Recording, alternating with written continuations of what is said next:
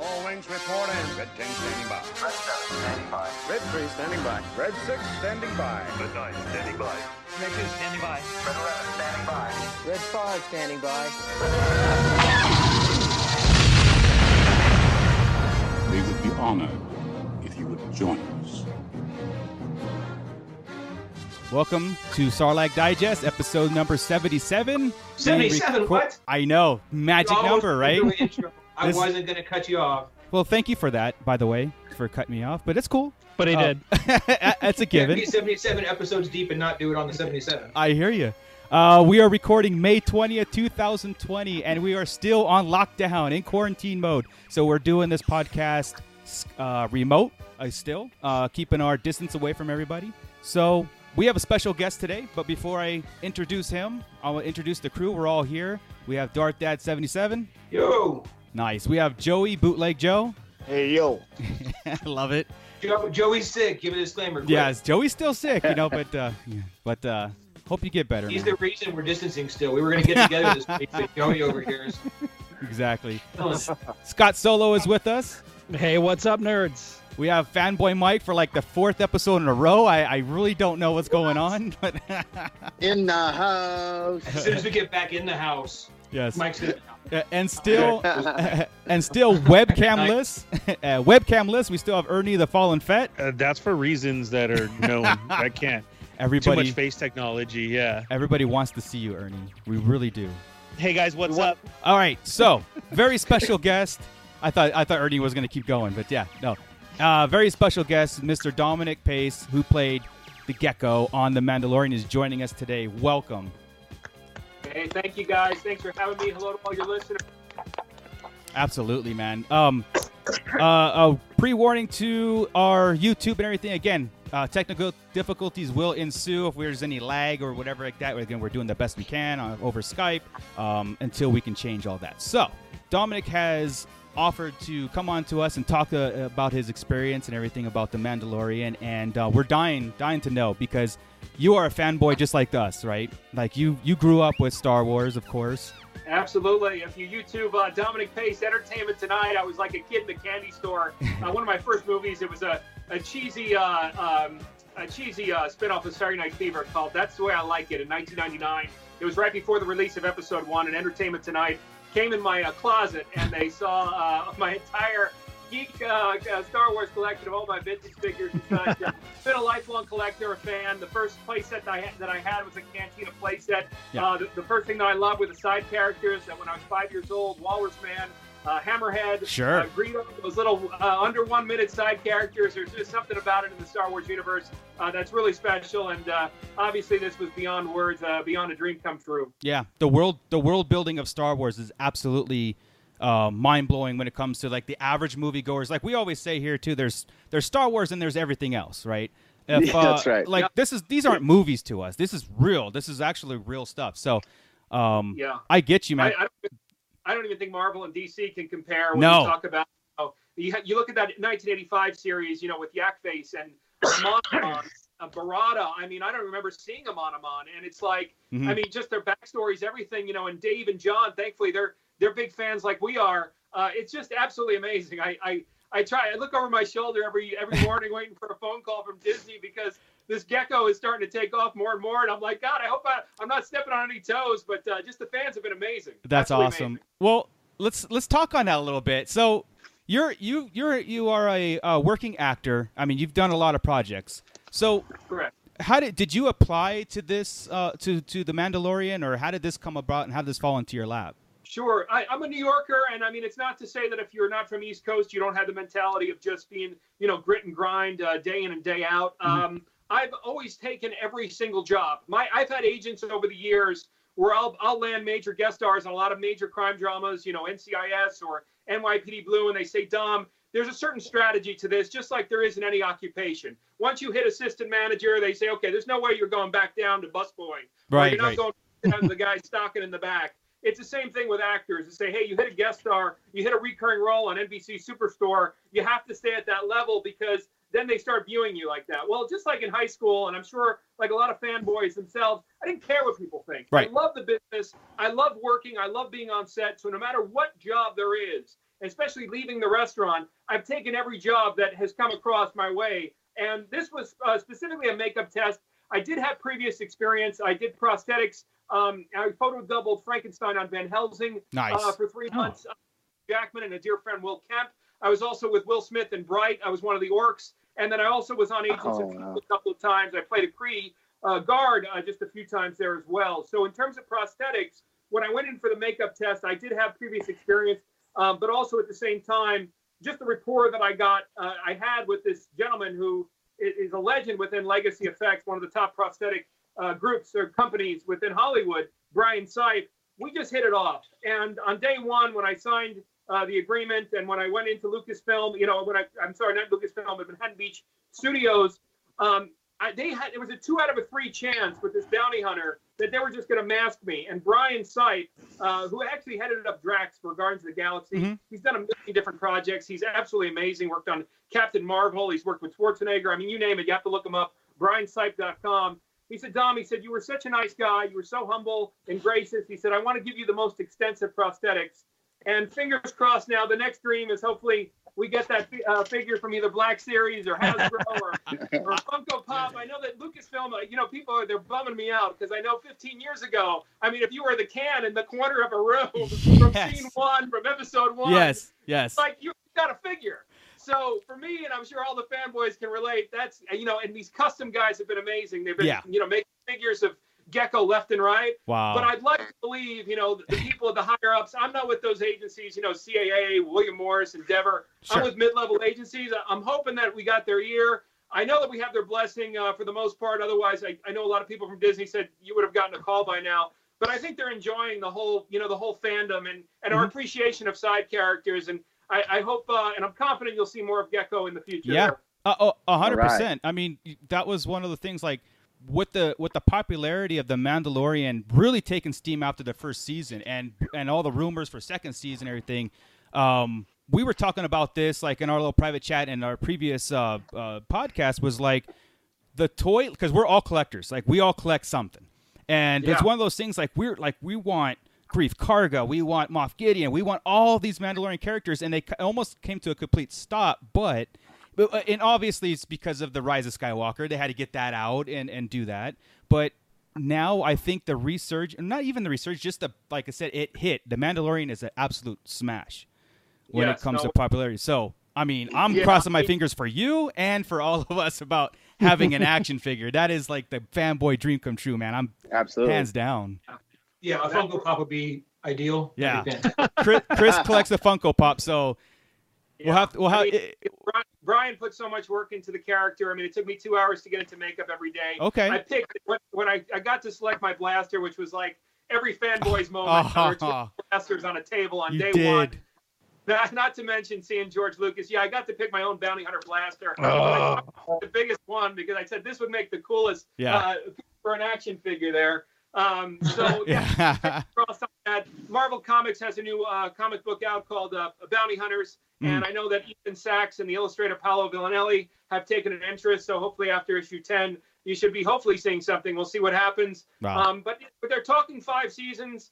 With Boba, we all know that they threw him in the Sarlacc pit. Right. After Return of the Jedi, they didn't realize the lore. And the one great thing has been the fan interaction. For me, to be a veteran character actor for 20 years and now receive this attention, I've been trying to do as much good as I can over the past 6 months. And sure. And all of our fellow fanboys, they're members of these groups, these 501st, the 501st Legion, the Mandalorian Mercs, the Rebel Legion. Yeah. So I've been really aggressive in terms of my outreach, not even so much for the campaign of the character, but just in terms of just doing good.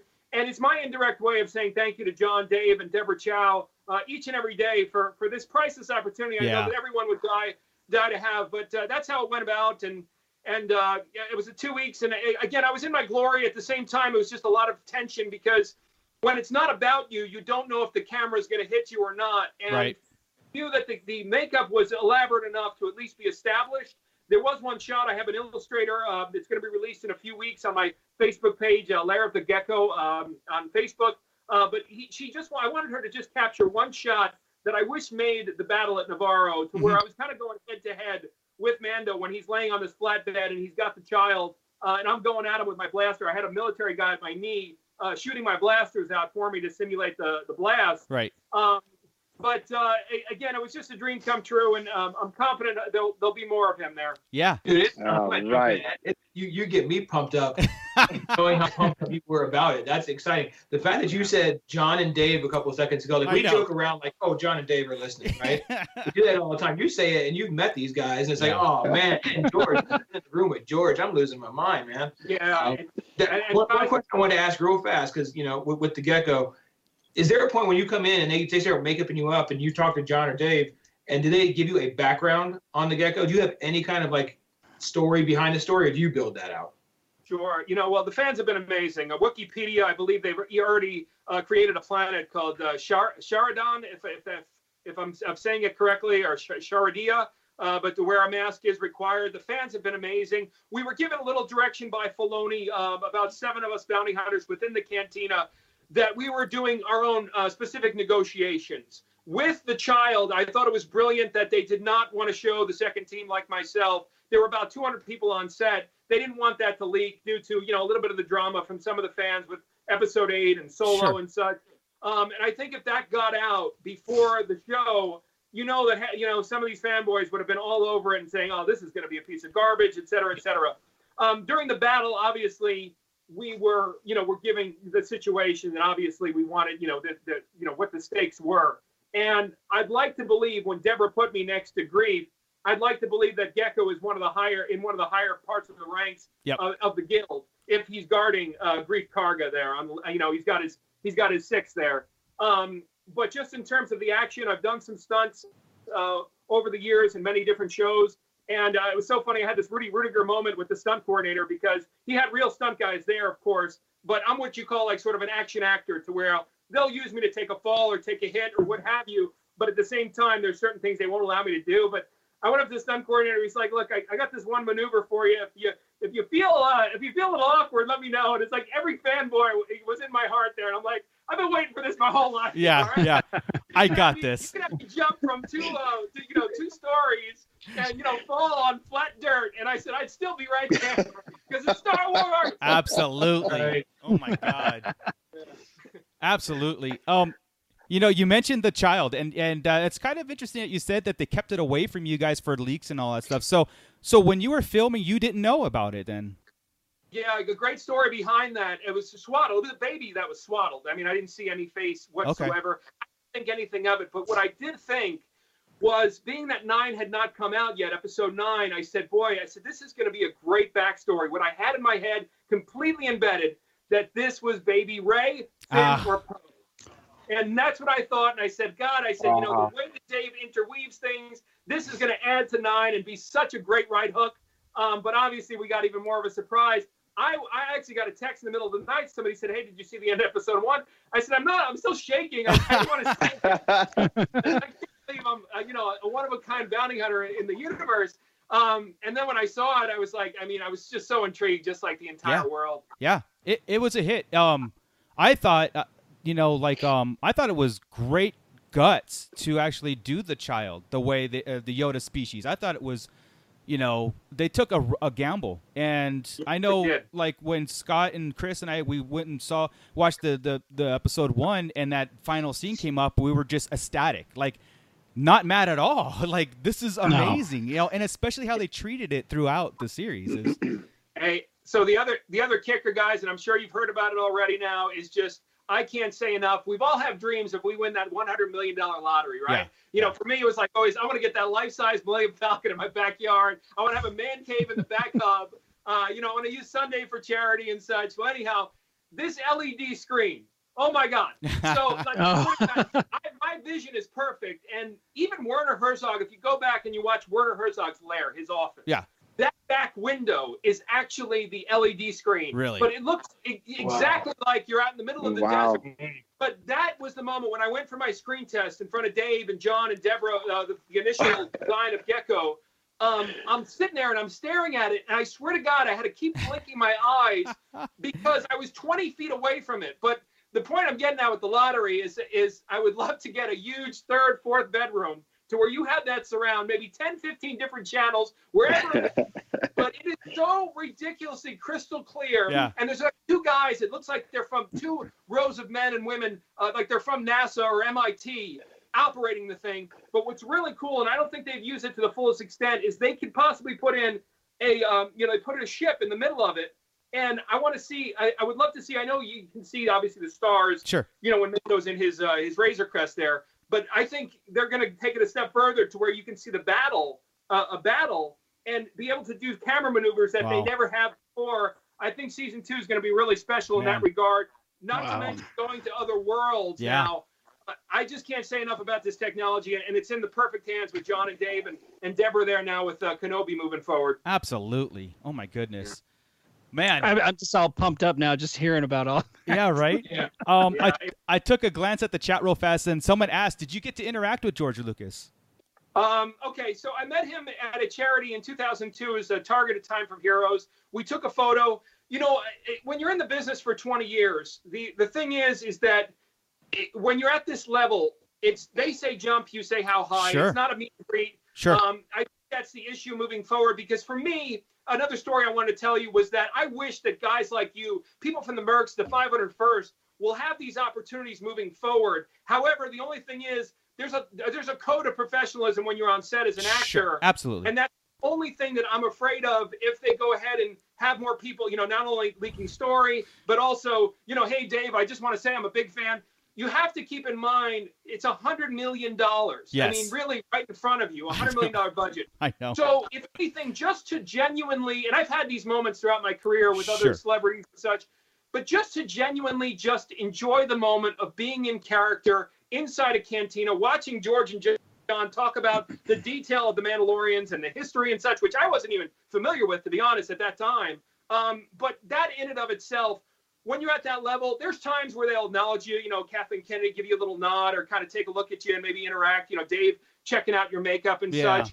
But at the same time, at that level, anyone who's served in the military, I mean, it's the same way, to where you can feel the level of excitement, you can feel the adrenaline. But you're focused. Carl and I have words back and forth every now and then, but ultimately, it's all business, and that's why you're there at that level, because it's all about getting the job done. And it was a beautiful tone to the energy of the set there as well. Oh, absolutely. So when the Starlight Digest is invited to like season 3 as a Mandalorian podcast Star Wars group, we'll be totally professional, I swear. Oh yeah. Like, we won't even we'll geek out after. We'll give me your word, I'm sure it's gonna be fine. Yeah, that would be awesome. I know that when I saw George Lucas in person, I think I texted all my friends saying, "He's real. He does exist." But yeah, it was it's an so amazing real. moment. I think you can count on one hand those who can create at that multi-million-dollar level. Spielberg and James Cameron and the creator of Harry Potter. Forgive me, J.K. Rowling. Yep. Just to see him in his element, it's like Walt Disney himself. Yeah. And it just chill as can be. And again, I think it was John's birthday that day. That's when they posted the first picture on Instagram inside the cantina. Right. So yeah, it was just really special. But the whole time, it really was this little fanboy inside me. Even though all the years of being on television and and all different roles, like literally, like I can't believe I'm here. Well, that's when like you said, your professionalism sets in, and you just contain that excitement. But when that documentary, go ahead. Before I forget, there were just two moments I think the fans would really appreciate. What happens as an actor is sort of this Matrix experience where you start getting tunnel vision. Yeah. So there were two moments that I really enjoyed, and I wish I could have brought everyone inside me in terms of just to experience it, to where the universe goes away, the reality goes away. Yeah. And there was this really smoky sort of a window, like we were at, I didn't know at the time we were on Navarro, what planet we were on, but the cameras were at my back. And then also during the battle, there was one moment where the camera was at my back, and I had the blaster pointed at Mando, who obviously looks just so much like Boba. Sure. And Boba was like one of my favorite figures as a kid. So when I started getting that tunnel vision and you're hearing Carl's voice to me, to the right of me, I swear to God, man, I mean, it's like your hands just go numb because like you're so fired up. And also like completely an incredulous moment. Obviously Disneyland did an amazing job with those two rides. Yes. But this was just beyond because the whole world takes you over. Absolutely, dude. I am so glad you got to experience that. Like, especially like I said, like you being a fan, you know what I mean? Like, and then trying to, just the stories of like that composing and Carl Weathers over your I mean, that's like surreal. Yeah, I absolutely just lived through you right there. Exactly. I think I did. One more funny story with that is the fan. It was like the first day when I go into, I met the wardrobe director, and I was with 2 other bounty hunters, and we're going to get fitted. And I always think of Tom Hanks in Big because he's with John Lovitz in the cubicle. And John Lovitz, he's getting his paycheck and it's $166 and he doesn't even care. Yeah. So I got the 2 other bounty hunters and they're just like, another day of work. And I'm like sitting there like, oh, what the hell is going on? And then I freaking out, but I'm like trying to contain myself before they say, dude, you got to go, man. You got to go. Yeah, you're not working today. But it was so funny because both of them are just like, how long are we going to be here for this fitting? I'm like, what? Are you kidding me? I know. I'm freaking super bounty hunter right now. I'll play all 3 of your parts right now. Get out. You're both fired. Oh, my God. Did they give you the name Gecko, or was that like something that came organically? So really awesome story. And I have some pictures on the lair of Gecko and geckothebountyhunter.com, my website. Brian did a Greenpeace project 2 years prior. And basically what it was, is a funny story, is that he created a model that was similar to it had like a gecko-like shape to the and also the paint structure. Yeah. Where you have that little mark in the center. When I went for the screen test, the first gecko mold were these 2 bumps. So I had the screen test with Deborah and John and Dave and the team of Disney, everybody, right? And I have a hood. Gecko has a hood. So they wanted me to, just give me a few simple directions, and they wanted me to do a reveal with the hood. So I do this reveal, and Gecko at this time was the original, like, Gecko kind of bump. Mm. So I hear, like, a snicker from, like, one of the bounty hunters, but, like, everyone else is quiet. And so, I finish out the thing. There's, like, a moisture farm behind me. It was, like, a simple little set. And I go to the bounty hunter. I said, what's up? What's the matter? He said, dude, you ever watch Little Nicky? And I said, why? He said, dude, no offense. He's like, they kind of look a little like boobs. And I said, shit. I said, look, I do not. If you get to Star Wars, the last thing you want to be is like a meme, right?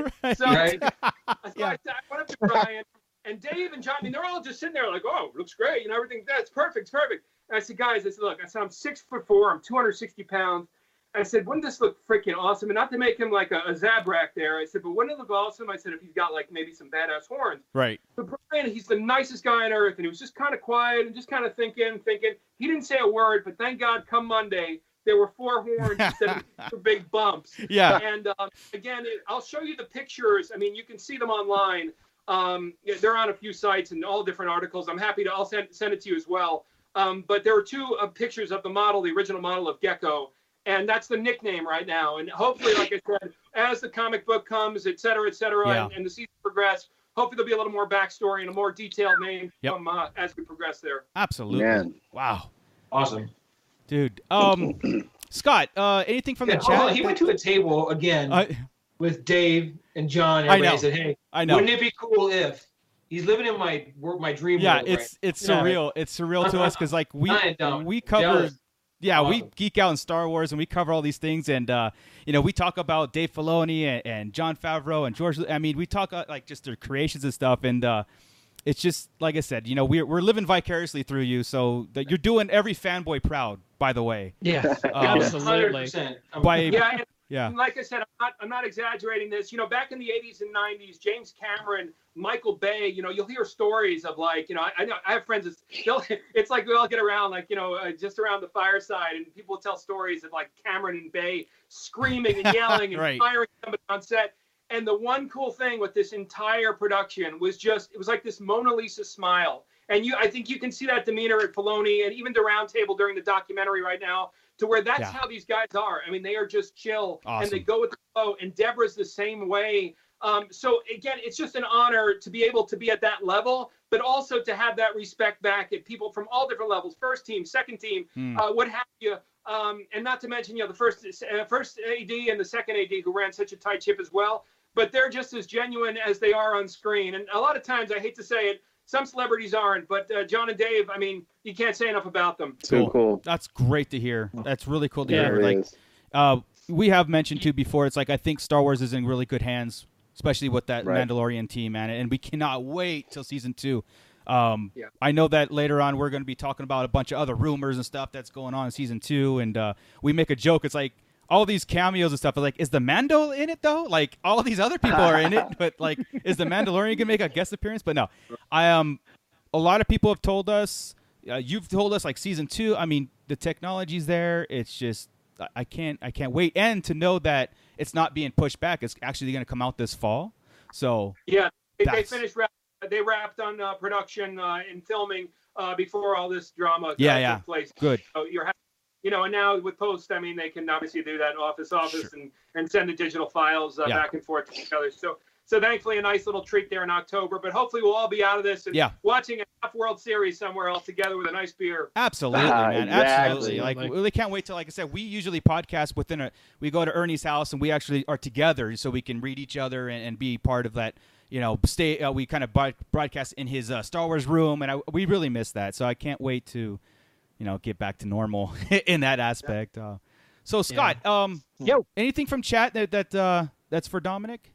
Our good buddy here, Gordon Skalski, he wanted to make he really wants to see a Mandalorian visual guide so he can see a badass page on the Gecko. He wants the backstory. He, just like every other Star Wars nerd, of course. we like to fill in those gaps of knowledge, with whatever we can. Guys, I put out an announcement on my Facebook page about a month ago.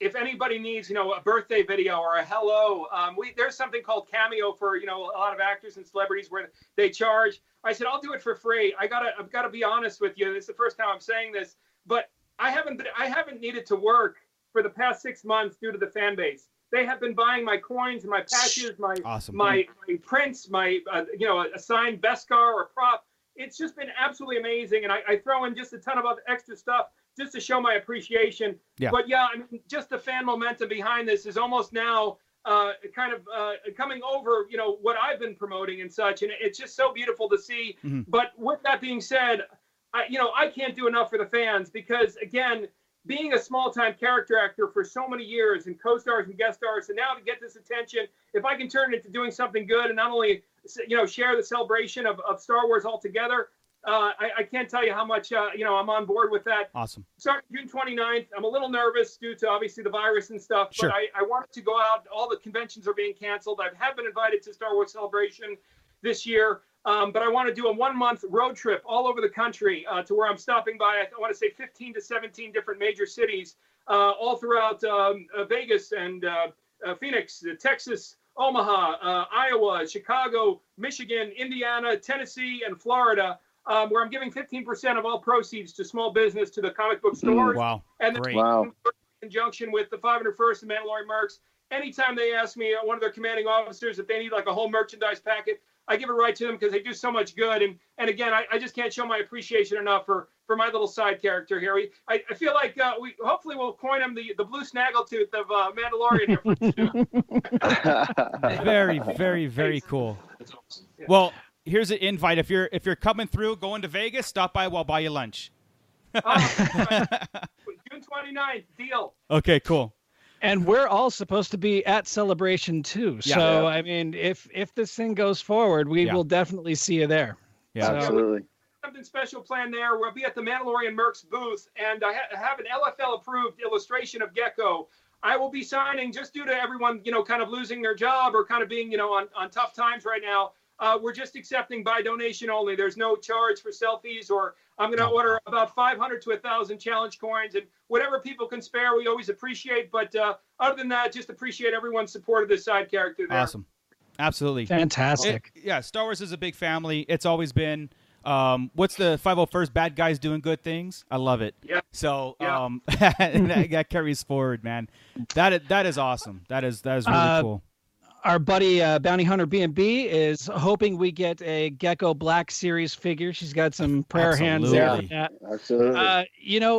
If you're John Black, and he made just one for me, and I'm paying it forward. There's an auction that will be going on in Tulsa, Oklahoma in September, and all proceeds will go towards Make-A-Wish Foundation. But that is our hope. But oh God, it's some tough competition because I know that they just had something a week ago to where it's like all the A-list stars of Star Wars as to who should get the next Black Series. Uh-huh. So, might be competitive, but hey, you never know. We might be that diamond in the rough there. Come on. Hey, I'll buy it. We'll have to. I'm in. Yeah, we'll keep petitioning for it, man. That's 100. Yeah. Thank you, guys. Thank you. I appreciate it. Yeah. Cool. So if the figure is announced, if you get your figure and you know it's coming, what's the first thing you're gonna do? What's your reaction gonna be? There can't be a bar big enough to buy all the shots for all the Star Wars fans. There we are. I said this in a few interviews, but the reason I got into this business was because of Lucas, Spielberg, Richard Donner, Robert Zemeckis. It was for that escapism that we enjoyed as children from Generation X and Y. It was all about the adventure. I think it's great that everyone's got their own causes right now in terms of things that kind of lean towards politics. But for me, it was always about just entertaining you and having a place for people to escape. And to just leave the regular world, no matter what side of the coin of anything that you believe in, you're on, So for me, what represents that, and this may sound a little odd, I hold it up there with an Academy Award because basically it is the essential epitome of making it as an actor in a certain way. And for me, it was always about that excitement and escapism of the sci-fi world, as opposed to a lot of the crime dramas, which I tend to do there. Yep. 100%. Oh, that's the magic of Star Wars. That's why it, like you awesome. mentioned at the very beginning about that world building experience, and it's just captivating. And it's the only escape. That's why we do this podcast. That's why we live this stuff. And I do want to thank you for coming on. I know that you've given us your time, and I think before I let you go, we did have a question from Rich on the RLU. He wants to know not if, but what did you steal from the set that you kept? Okay. So, God, I swear to God, I had that tracking fob in my hand, and I'm like, if I never work again, it might be worth it. But oh my God, the great thing is all these 3D print guys and prop replica people, if you see behind me, they've been absolutely amazing. I'm actually going to be touring with my forearm gauntlet, where I'll have replicas of that as well. It's a really thick. The one cool thing about Gecko is he's got a really thick gauntlet, which does, I think, some very, very special things. Nice. I've had a Shawshank Redemption sort of experience with this. So basically, when the Battle of Navarro occurred, there was a lot of rolling around and getting down on one knee to shoot and getting up and everything else. So there was black dirt. And each day, the black dirt would seep into my boot. So even in the wardrobe room, we had somebody watching, making sure that, you weren't taking your robe. Sure. So every day I would take a little bit of black dirt and put it in my pocket. There was a gentleman in Indiana, and he was just a diehard comic book fan, one of the fanboys, and I ended up giving him a little bit of the black dirt. But that's all. Amazing. In a perfect world, I tell you, just like every fanboy, I'm holding on to my real blaster, and I'm like, please let me steal it. Please let me steal it. Amazing. So unfortunately, it's just at this level, you just can't. But But honestly, that is like so cool. Black dirt. We would That's die fantastic. over that. We were like, oh my God, and put it. I mean, we'd probably put it as like the prized possession, to come from the set, Yeah. One T-shirt, I had a mashup of The Lion King and Star Wars, where Darth Vader's holding Luke up over the mountain, kind of like Simba. And I had it on a few days, so I still have that, as a piece, but it wasn't seen, on screen there. That's awesome. Too fun. Too fun. Anybody else have anything last shots before we let Dominic go and enjoy the rest of his evening? I don't. I'm just. Thank you, because that was a fantastic half hour right there. So thank you much. I could sit there and listen to stories all day. Absolutely. Wait, that was a half hour? That felt like about 5 minutes. Okay, just the shout out at Gecko. GeckoTheBountyHunter.com will be all the list of all the tour dates and the specific comic book stores I'll be appearing in during July, June 29th, all the way to July 27th, out to Chattanooga, Tennessee. As of right now, perhaps an extra date down in Tampa. But just going to be a fun bounty hunter road trip there, and supporting small business and hopefully getting the country back on track. Absolutely. Yeah. You're doing the work, man, and keep it up. Yeah. We can't wait to see what the followings or the adventures of the Gecko is going to be doing, especially that comic book form. Now it's always going to be you. You are it. That's what not baffles me, but like entertains me the most is like, you are the guy. You know what I mean? You are cemented in Star Wars history for eternity. That's it. Yeah. You're done. You made it. You can retire now.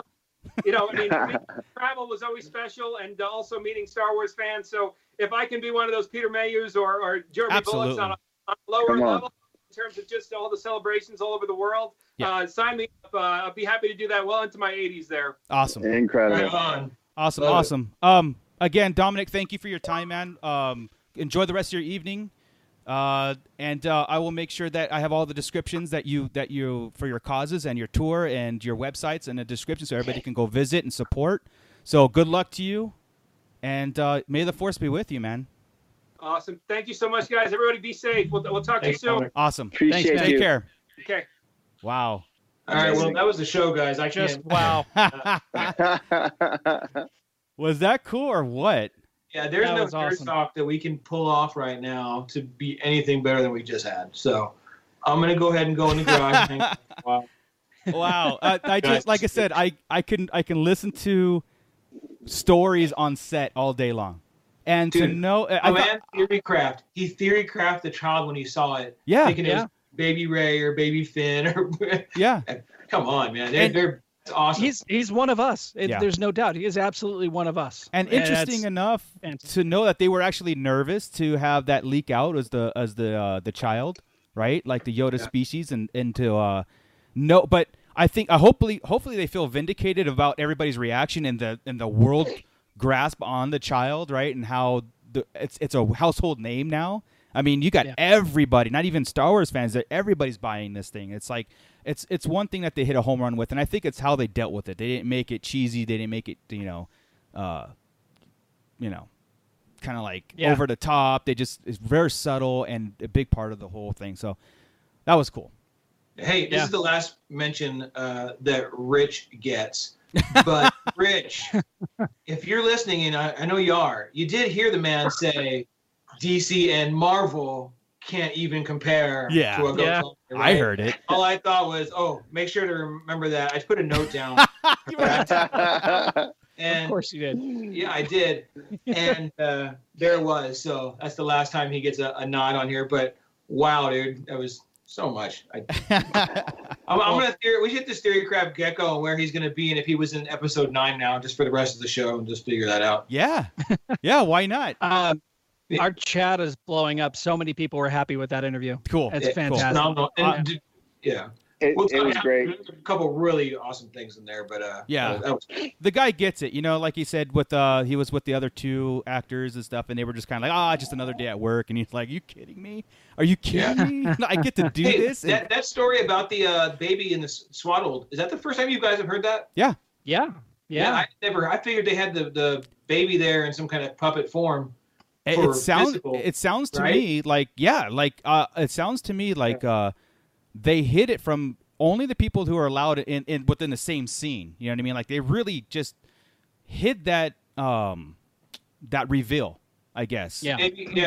Maybe first crew or whatever how he said it, right? That first crew with Carl Weathers and those folks. Maybe they were the ones that knew, because I lost his name, the client. He Werner Herzog. Werner Herzog. Yeah. Got it. He told them, make sure to do this live and don't be wusses about it, right? Make Don't it be a puppet. cowards. Yeah. Right. Absolutely. So they saw it. But that's wild. That was the first time I've heard that. That was neat. Yeah. Hey, was I hearing things, or did he say that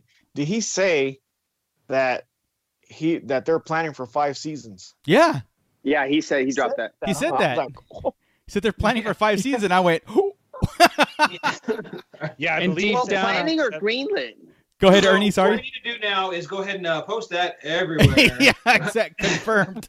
Gecko said it. What was that, Ernie? I know, but was that greenlit or was he? Oh, I don't- Was I- that just? No, we don't know. Ernie, I'm Yeah. sorry. Go ahead. Planning He's- is planning, right? Yeah. Yeah, I'm he planning said to go to 5 Rome seasons. He said 5 seasons. I'm like, wait, that's it? Yeah. I know, right? I'll take 10. I mean, 5 hell, seasons, it was NCIS like is in 50 season some odd. 20. How many episodes Well- was it? 10? 50 episodes? Oh, dude. Yeah. That's Yeah. 25, Easy, right? 25 to 50 hours, somewhere in there, right? Well, speaking of which, I mean, they've got so many that they've got on the plate now. I mean, with that having 5 seasons, I mean, they got to move forward with the rest that we're talking about. I mean, that's a good segue to talk about what we got going on. Well, sure. They probably have on paper story for 5 seasons, and then they film it, and they see where the popularity is at and what they could continue. Because I don't have any doubt that the Mandalorian, is going to be a big thing in our world. five, even if like 5, 6, 7, whatever seasons. But do you guys think though it's going to be the child and the Mando and all? Just hypothetically, all 5 seasons of the child and the Mando? No. I don't think that maybe not at the beginning they tried to do that, but maybe with the popularity, go for a little while to ride out the child's popularity. Yeah, I agree with that. And plus, I mean, the child is essentially a foundling now, so you know. What? But why couldn't it be? Why couldn't you have the child? Yeah, why couldn't you have the child and the Mandalorian just go on through all of the seasons and there just be different parts that are.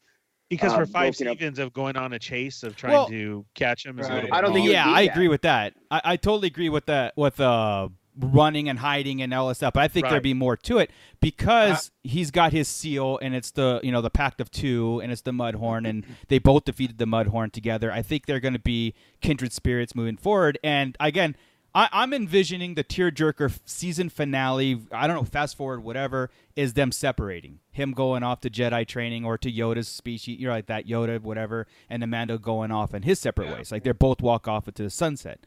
That's what I envision. Now, the journey is where I kind of agree with everybody else. I'm like, it can't be 5 seasons of just running and hiding. It has to really kind of, encompass a lot of things and eventually be out in the open and do whatever. They can't team up. They can't beat Starsky and Hutch. I know that, but Otherwise, it turns in. It gets repetitive and goes over and over. Yeah. We went into a Lord of the Rings meme where it's like, okay, then they walked, then they walked, they walked and then tripped, and then yeah, we just can't do that. I can see them doing side stories about certain characters, maybe that are going to play an important key into it, and so they might veer off and tell 2 or 3 eps of a story arc of this one person, bring it, having it full circle and meeting them, what I mean, to break up the Like I didn't watch a lot of westerns, right? Obviously, you have a hero and a sidekick usually, right? Like Lone Ranger Tonto would be like the most western I would watch. Did they have that, or they were lone gunmen, really, right? Where they just get together with people for like a season or 2, and then like kind of move to another partner and things like that, maybe, So all of a sudden it's the child now. All of a sudden we fall in love with somebody else, a new character, and like, okay, well now Mando and Gecko are partnered up for a season. Yeah. And you just somebody new each time. Yeah. And that way nothing ever gets dull. Right.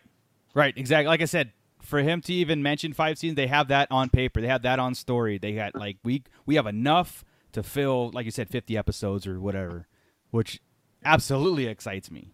Like, yeah. And then whatever spin-offs that they can do off that, For sure. Oh my God. Man, that was a lot of fun. That was great. It was.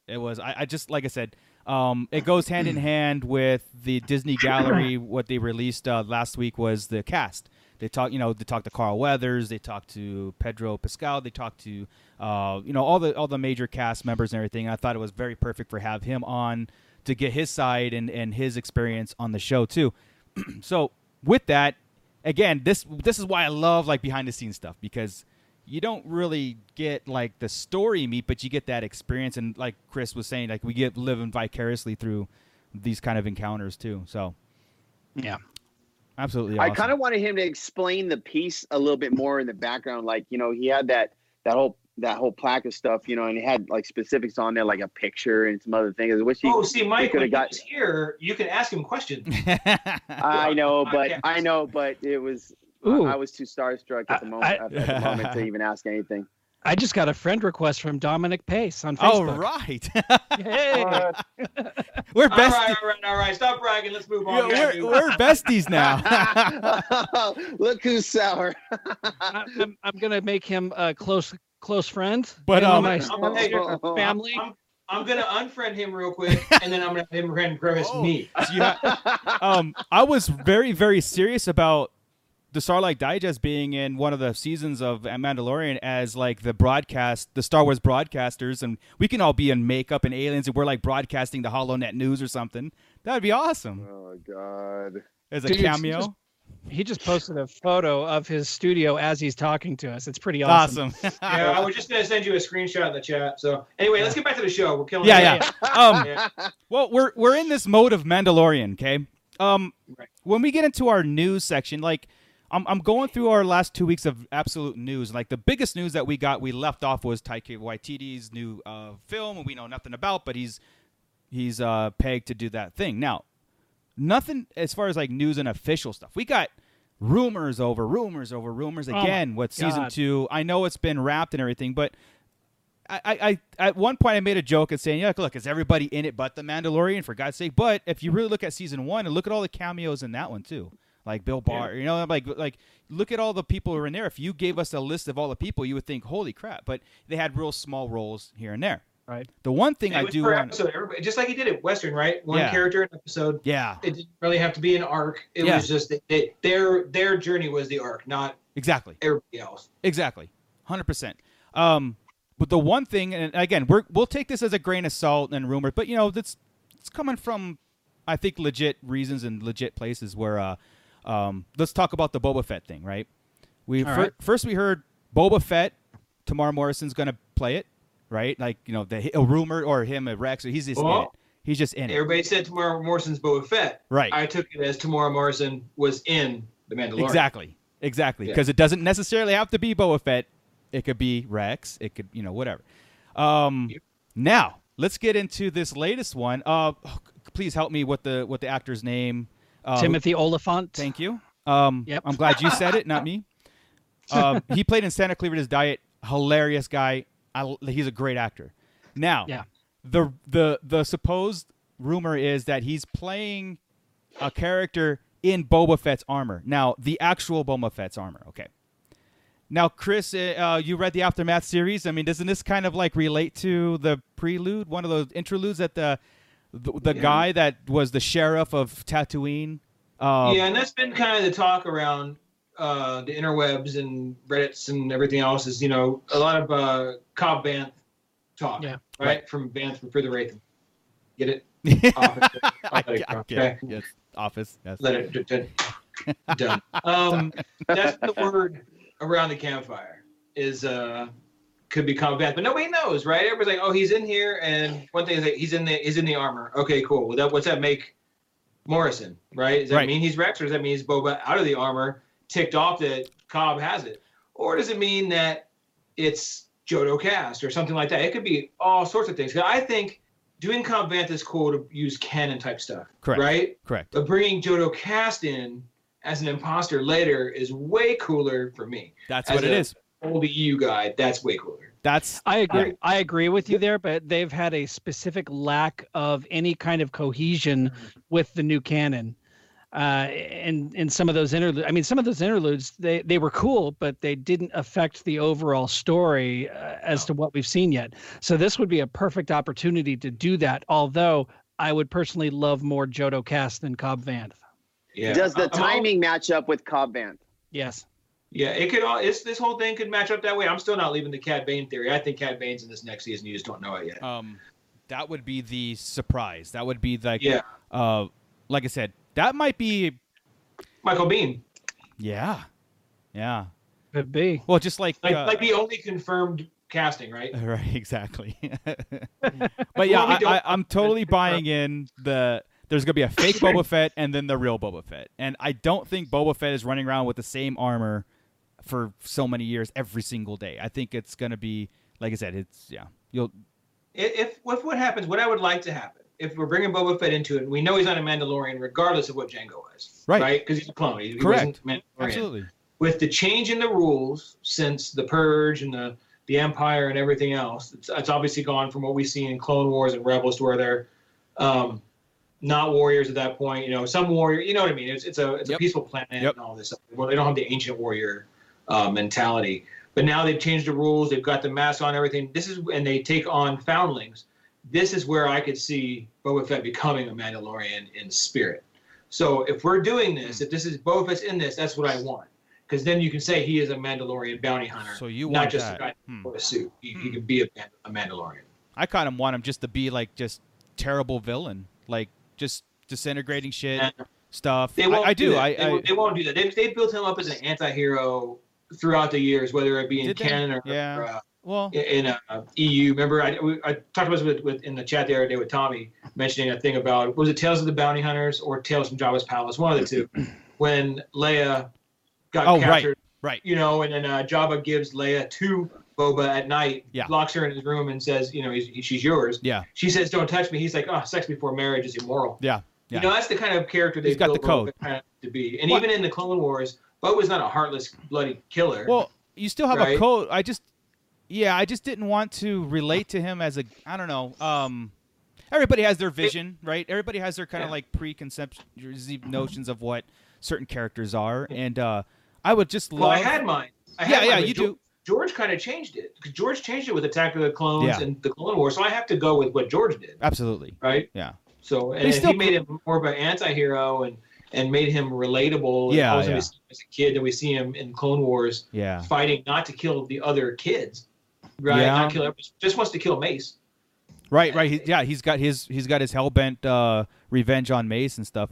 I just would like a notion of him in the shadows, that he's the ultimate. Like, I think I mentioned this in chat. Like, it would be cool to have Boba Fett as the ultimate villain in this whole Mandalorian series, and maybe, like I said, we get just say for example, that's him. It's walking up to the body, and I think it's episode 5 in the Mandalorian with the Spurs, and then this season maybe we'll get, like I said, like Cod Vanth, and we get like fake Boba and then real Boba. You know what I mean? Like, we get this interaction, but maybe something leading up to this huge altercation that, like what Mike was saying, maybe we do have some episodes that's going in the past that will maybe discover Boba's backstory a little bit more fleshed out. But it's eventually those two are going to come to a head. Again, all up in the air, all theory crafting, all cool stuff, you know? Yeah, are we thinking that he's going to run into Ahsoka in one episode and then Fett in another, and then all these other cameos? Or are these going to be like tied in, like somehow, some way? Ahsoka, and I would think Ahsoka and Rex are going to be together at this point. I would hope, right? Or they weren't in Rebels either. So I don't know, man. Do you think they're all going to be mixed up, or just separate stories? We're going to have to accept in 10 episodes, all of a sudden he meets Ahsoka Tano. I would like some cohesion in that. You know, Yeah. I would like some similarities, not just like kind of like a one-off, like in and out, like, you know, high and by kind of stuff. I think I'm kind of to the point where I liked the first season so much because it was familiar but different. You start bringing all these people in it made, we've talked about this several times. Scott talks about, we've talked about this, where it makes the universe so small. The galaxy is small. It does. Yeah. It does. I get it if you're on Well, Tatooine. it's not just that. You're taking a lot of the thunder, the lightning away from the Mandalorian. If you do, So he kind of becomes the side plot, and everyone. Now it's like everyone's expecting, okay, who's coming on next? Yeah. Guest of the week. Yeah. Because now what? Danny And that's the Trejo last was thing I another wanted. latest too. Yeah, I don't know, man. This is I hope they don't overdo it. You know, it's not confirmed. We're sitting here getting worried about Yeah. this is not confirmed. But as far as we know, really, when they had Ahsoka, when she was if she was cast, right? They talk about Tamora Morrison. Maybe it's not even about Ahsoka. Maybe they were shooting a promo for the Ahsoka spinoff of There's One. We take a lot of stuff and run with it. I hope it's all true. I think it's all true. But I mean, they've got to be. You know what? Screw it. I trust those guys. I do too. If Filoni says it's okay, and how many cameos did he cram into Rebels? Oh yeah. And he pulled it Well, off. go back to Leia, go back to droids, season Mando, 1 of the Mando. Pontoon. Look how many cameos that were in there. I mean, you know. And it pulled it off. I guess I won't be too mad, but to Joey's point, I don't want a Mando and friends. You're right. Yeah. There is well, cameos of small characters, I can understand that, but like we're talking about Ahsoka Tano, like that's a main character that you wouldn't want to have to bring in to overshadow that. I think that would deserve its own specific spot, but not necessarily, you know what I mean? Yes. Yes. So Ahsoka and Fett are going to take up a lot of attention. Right. That's why I want Fett in the shadows. That's why I wanted him like the antagonist, like you have Moff Gideon, which obviously we're going to get a lot more of, and I hope that is not just like a one-off either. I hope that really carries forward, and you know, like I said, there's like the simple story to me is Moff Gideon hired Boba Fett because the most feared bounty hunter and to go after the child and all that stuff, and you want Boba Fett to do what Jango Fett did, and that is outsource, hire somebody else to go and do. Yeah. So we'll get some Zam Wessel references, and then maybe that's who Rosario Dawson's playing. Who knows? But so Nick von Frankenstein. Yes. He's wanting to know, is Bane being dead canon? And like I told him in the chat, I don't think so because we didn't see it in a fully fleshed out episode. Well, Bane's been dead for a while. You talking about Cad Bane or Darth Cad Bane? Cad Bane. Sorry, I don't know why I thought it was a random question. Yeah, no. No, that shootout was non-canon. Correct. Right. Exactly. And then that's what I told him as well. And then let me see. Timothy Oliphant. Yeah, why? Thank you, sir. Timothy Oliphant's. Okay, Lucky wants Timothy Oliphant to walk up and just kind of pick up Boba's armor off the ground, like Dennis Quaid picked up shells in Enemy Mine at the end of that. But, Lucky also said he would love to see Hondo. Yeah. So, Hondo. See, within these, if there's 5 seasons, if we don't see Hondo, I'll be upset. Oh yeah, because he makes the most sense of everything, being that they use him at the Disney parks, right? Mm-hmm. That he's in all the animation already. He's in both. Well, he wasn't in Resistance, right? No. But he's around during that time because he's in the books and Blackspire. Blackspire, okay? Yeah. All this, he makes too much sense. It blows my mind. Well, that's what Ernie can speak on this more. If they bring in Hondo. And that can tie into, like I said, changing the parks. Like, there's the rumors of changing Galaxy's Edge a little bit, or adding the Mandalorian into it, incorporating more of the Mandalorian, the set and the design and the characters. Hondo's already there. And that tie-in could be amazing. They said that they've already had planned on that, of changing the Falcon ride. Yes. As far as it was going to be different scenarios, different scenes, depending on the story, depending on what's going on. Yeah. And if Hondo is your staple, then yeah, we should definitely have him. Like Chris has always said, if he doesn't pop up, how is that not possible? Yeah. Like, he's just that side character that connects so much together. Mm-hmm. Yeah, he's met all of our heroes right through the years. He's a Filoni creation too. So there you go. And then again, why, like, just that? How is he at Blackspire Outpost? And so much story is evolved around him through Blackspire Outpost. Like, everybody knows of his smuggling business, and he's like kind of like a center there. I mean, he was always supposed to be one of the walking characters that was, this whole talks of droids and characters walking around. He was supposed to be walking around. Yeah. He's got such a distinctive voice. I wonder if that's why they've put it off so long, is because of that voice. You hear that voice everywhere through the park. And if you see some guy walking around, the voice isn't at least close, it's going to be odd. I wonder if that's maybe they're looking for the right person. Well, it would be tough. Dude, go to your local liquor store, dude. You'll hear his voice. Yeah. Yeah, that is Hondo. Well, they got to spread it out too. Like it would be an easy adjustment. All they'd have to do to make it work too is go to Blackspire one time next season, or the season, whatever season they bring Hondo in, just go to Blackspire once. And that's another thing. I feel it's coming. That opportunity, they have to do that, right? Ernie? Yes. It should have happened in 9, been mentioned in 9. That would have been great. Yeah. But right now, this is actually the perfect one. He's jumping around planet to planet doing things. Yeah. This absolutely. is the perfect opportunity. Yeah. Well, I mean, they're off running and hiding. How could you not go hide at Blackspire? Right. Yeah. And nobody knows about it except everybody. So it's the place to go. And they did mention both Blackspire and Doc Ondar in Solo, so it has been established in a film. So, it's let's see it in this show. Yes. That's F1. That's where they're going. That's where he's chasing the child down to Blackspire. Like, I hope something's going. Like Chris was, like you said, with all the books and comics, or how they were tying in Blackspire on almost every single level that they could, to bring it into live action just makes perfect sense. Since now we've all been there, and now that it's closed, and hopefully it's like everybody's yearning to get back so much. It's like a perfect marketing opportunity to really shove it in our face. They saturated it in like I don't want to call it the secondary market, right? Well, it is. It wasn't film. They used it in books and comics and did it so much.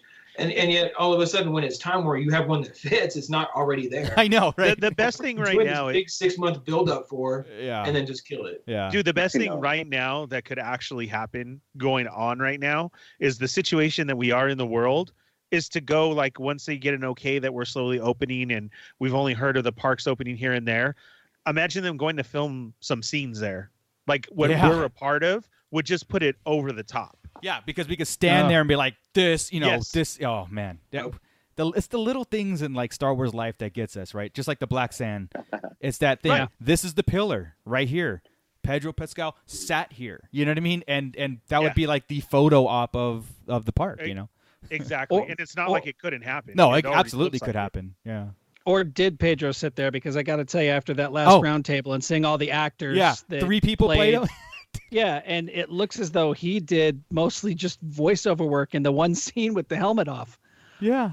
I two was stuntmen, so kind of right? bummed out. Two stuntmen. One was for gun work. One was for like the martial arts stuff. And then I'm sure they used him for walking in and walking out. He did all this walking and talking scenes, but if he had to pull out a gun and do something cool, that kind of bugs, didn't it? It's like, bummed. Yeah. He had to do something cool. Did I not play enough as a kid with guns that I don't know how to pretend to shoot? I thought the same thing as Scott. I'm like, whoa. Then why do we need the actor? Like, and my level of appreciation for Cara Dune and her, the actor, just skyrocketed. Her abilities, her. Well, and even like Filoni just changed my whole world when he talked about George the other episode. Oh my God! Right? For that 10-minute, like, it just in a trance. I got chills right now just thinking of him say George. I know. Yeah. He's on a first name basis with those dudes. Yeah. When he that was Dominic. He was blowing my mind saying that, right? Yeah. When he first said it. When Dave's talking about George, it's like his dad, right? Or said, his older brother. Yeah. He said Dave and John, and we're just like, what? Wait, what? Yeah. We're like Favreau and Filoni. He's like Dave and John. Dave, John, yeah. I mean, Dave talking about George, how he talks about him, right? Yes. It's like, yes. Dude, it's like his dad, his mentor. He like, he seems like family. It's wild. Yeah. I love it. Yeah. And then, that's what I love so much is, he's continuing his dream. Yeah. Yeah. He seems like Junior. Really. Exactly. Oh, I mean, to the T. Mm-hmm. That round table, these scenes are exactly what we wanted. We'd speculated on this before as far as, are they going to show us this or that? But even like Dominic was saying with the screen, that screen is amazing. Yeah. It's a whole new way to shoot stuff and what's coming. Yeah. And then, that round table of him just talking about it, and you sit there, and not only that, but the respect that the other directors give Filoni of just they're enthralled by what he's saying. Yes. And just listening to his story. Yeah. I mean, if Kennedy were to step out, I want Favreau and Filoni to take over. Well, like that would be fine. They definitely carry the vision. They definitely get it. They get it. You know what I mean? When they theory craft like we theory craft. And I'm not trying to. Yeah. Well, I am putting us on the same level because Dave Filoni is a fan and he knows, just like Gina said about. I said Gina. Just like you're on a first name basis. Yeah, she said like this shoulder pad. Dave Filoni could tell you everything about this shoulder pad, and so that's what we do. You know what I mean? We do that. Mm-hmm. We do exactly that. Pauldron. Come on, Pauldron. Okay. Come on. All right, Pauldron. I'm out. Yeah, to hear all their stories as actors and everything that was was so cool. I dig it, man. I really do. I like the I look forward to. I know I don't watch it the minute it comes out with these gallery things because I know it's there, like I would do with the episode or a live action whatever. But I just knowing it's there, and can't wait for the next one. Like maybe it's maybe special effects next. When I've honestly watched it right before bed. Like laying in bed watching it, like to go to sleep with that good breakdown feeling. Yeah. Like, man, I needed that. Like, it's kind of a de-stress just to hear them talk. And then the things that they're pointing out and what they've done is just, that was amazing. Yeah. Yeah. Yeah. Yeah, dude. Filoni could put me to sleep talking about George anytime. I would just go to bed happy. And then when John talked about here, I'm going to listen to this all the time. Yeah. I'm like, that was the coolest thing. This dude was so pumped to be in there. I can't imagine what it's like to be an actor. And I had this discussion with Luke today. We were watching House, right? And old reruns, obviously. Sure. But H&I. We're watching it, and I'm getting all choked up watching one of the scenes, right? And I'm like, dude, this is an art. I said, you don't realize that the lighting, the people, the writers in the story, the actors to make me believe this. I said, we take it for granted that we look at this stuff and enjoy it and love it, but it is a art form to the fullest to make me believe. I can't stand right now and start crying and make you think I feel something that I don't. Sure. Right? I can't. Amazing. Yeah. Amazing stuff. To see the back. That is the coolest part about the behind the scenes right now. Yeah. So I'm starting to appreciate more of the that art part. Art part. Yeah. No, yeah, it is, man. Like you take a step back and you kind of like try to put yourself in their shoes, and I'm like, I can't do that. I can't sell it, Right. I love it. I love all of it. How about when they were supposed to kill off Apollo Creed? Oh, right. Yeah. And then it didn't happen. And it's like, he is so, just how he's talking is how I would act around him too. Yeah. Like, yeah, okay. Like, you want to cover this face? Oh, yeah, no, you're right. Yeah. You don't. And you're not going to kill me. He's all, I was going to tell him, but I knew I was going to get killed off. Right. Right. It's like, yeah. No, you're right. You're right. So it's such a great episode and something to get into and watch. Yeah. And if you haven't watched it yet because you were thinking that, as far as I don't want to see behind the scenes, yes, I know that seeing the other characters as far as what they're doing in the Mando getup, that does take away a little bit. But still, those people are still living the dream. Just as Dominic came in and said, you could see it in their face when they were talking about it. Like, even though we don't know, they're like, I am the Mando. Yeah. Like, that's, oh man, that's awesome. He did change that part for me too. That last episode in this talk makes you realize that, these guys love it too. Yeah. And as long as they love it and they have the same passion, I'm okay seeing what they're doing with it. Because I would want to show it too if I was back there. Yeah. Yep. Yeah. Yeah, absolutely. And like we've kind of talked about this too because of the quarantine thing, to how all the actors have been pretty much a dead stop and the conventions have been dead stop too. So, he's Dominic. He's trying to find different ways around that and try to get the Gecko out in front of people that want to see him and stuff. And I think that was cool too. Because again, you just, like I said, if you're not changing with the times, then you're probably dying. Well, he's absolutely right, though. How many people do love Star Wars for the fact of a background character, and that's who they base off? Not only that, look at us. God, yeah. Look at us in Sidebot 2. We're all trying to create our own story of our own character. What do you mean trying? To walk around. Right. Well, Scott, we're not on the Scott's level yet, but that's what I'm saying is it doesn't matter who you play, just like him. That was such a great interview and having him on because, like Chris said, we are just living through him because that would be us taking the stand, creating this whole backstory on. Yeah. You were just scanned by in the episode, Ernie. I know, but do you know where I'm from? Yeah. well, look at how he theory crafted, and we would do the same thing, right? He said because he was next to Grief Karga. Yes.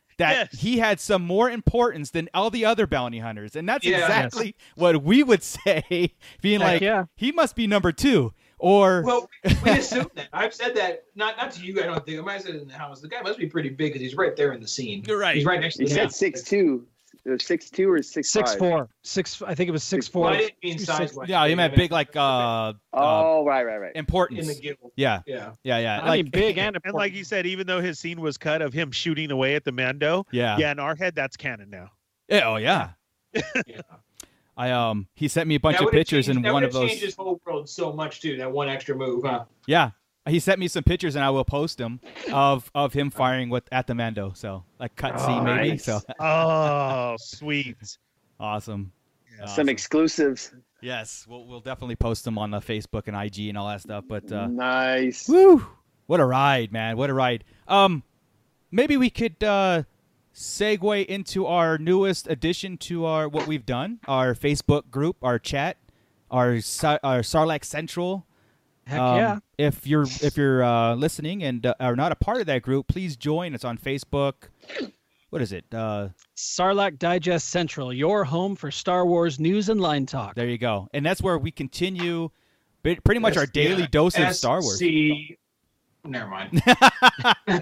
AR 2 C's. We created that group, a week ago now? Mm-hmm. Maybe not even a week ago. And within 24 hours, we had almost 200 members. Amazing, and right? It's been going strong since. So. A bunch of nerds in there talking and staying positive. That's what I needed. Exactly. That's like something we created our forum of what we like to surround our people with, and the people that we line talk with, and in the movie theater experience, or just friends of the show and all that stuff. Is like there's the negativity. We can constructively debate it. Anything negative or maybe something you didn't like about Star Wars, we're not there to bash or whatever, all that stuff. So it's a good area. It's a good space that we've created for that purpose. You go in there, talk about your favorite scenes, favorite duels, favorite characters, and just have fun with it. I do want to mention real fast that we still get sassy sometimes. Yeah, I mean, that's just given. Sassy. Remember what I said. That's you, Chris. If you ever call me sassy, I'm coming out of quarantine. I call you sassy all the time. Coming out. Remember what I said. Your house is allergic to your cats, but every Star Wars fan thinks they're right. Okay, so so it could be a powder keg sometimes, but it's still friendly.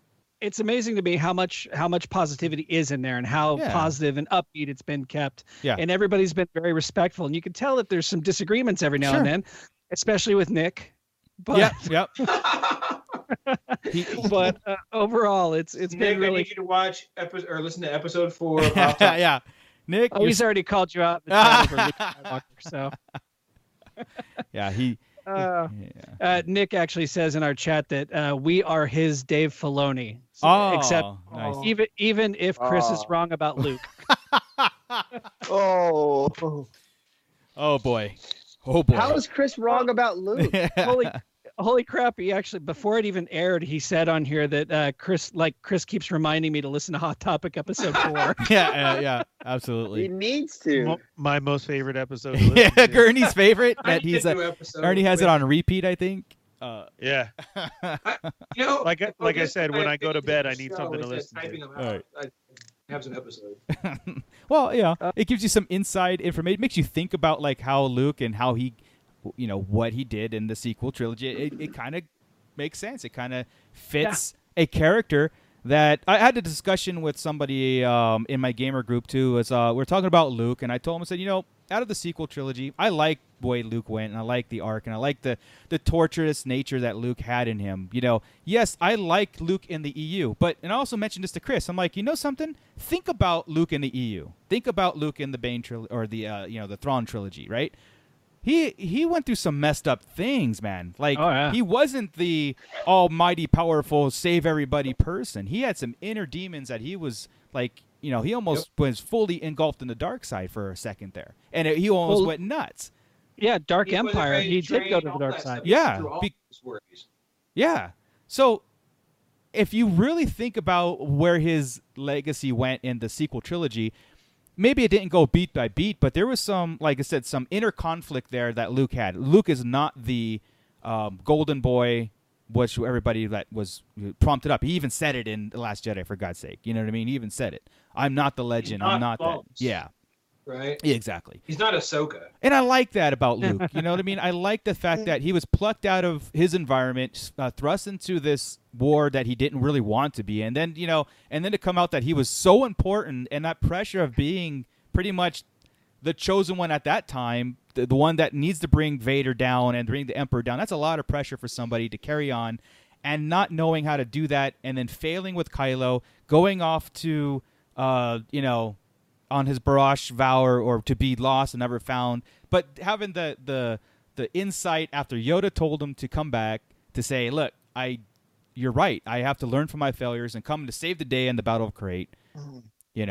Be one with the Force, be Rey's mentor. You gotta take it, again, this is what I was trying to say in that episode. This would be a very condensed, different version than that episode, right? So say you're a kid right now, okay? You grew up with your aunt and uncle. All of a sudden, they pass away, okay? You meet this new weirdo that's taking you on. You need somebody in your life.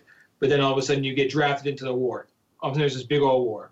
During this war, you find out that, hey, the president of your country killed your dad. Right. Okay, Trump killed your dad. Yeah. Oh, no. So then I'm mad, angry. I find out Trump is my dad. How am I going to be through all? Am I going to be okay? Am I going to be some ultimate warrior and go out and destroy everybody on my shoulders and do all this? No, I'm going to go through some mental problems trying to deal with it. But I'm going to do it being rich. Well, yeah. Besides being rich.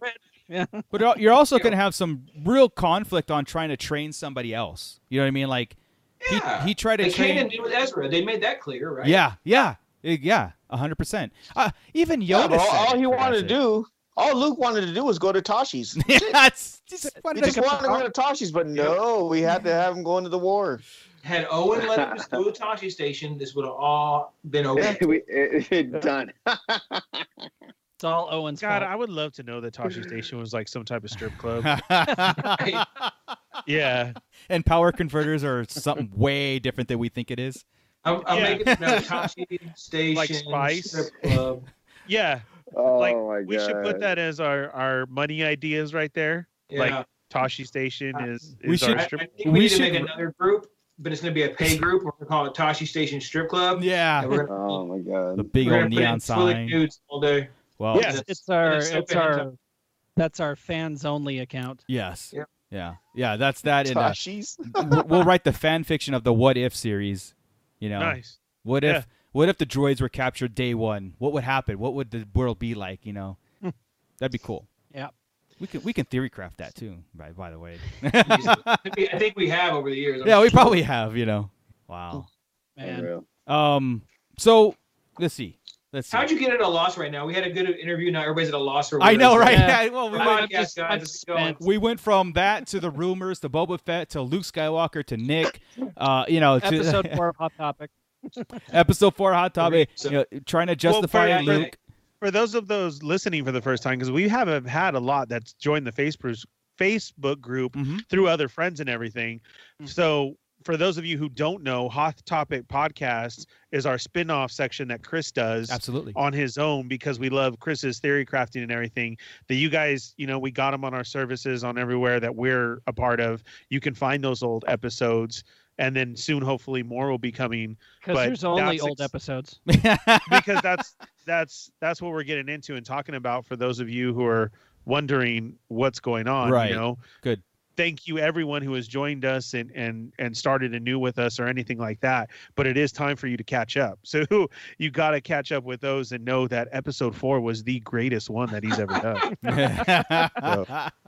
Ernie knows this for a fact because he's listened several times. Yeah. Right. It's become a running gag at this point, right? Right. I can't not. I can recite it. Right. Just like Goonies, I can recite it word for word. So it starts with check this out, and then it just goes from there. There is a part where it kind of breaks, and I swear I could hear the whole time, but then it gets really good after that. It gets really good after that. It goes so deep. Yeah, that's what she said. Oh. And there it is. Oh, and there it is. That's and we just went to PG-13. So, so so Danny Trejo. Yep. He's Trejo. Yes, Trejo. thank you. He's rumored to be in The Mandalorian. What do you think he could play? Oh my God, dude! I want him as like one of the ultimate bounties, or of course, even his own guild by himself. Like there is a guild no of other. one.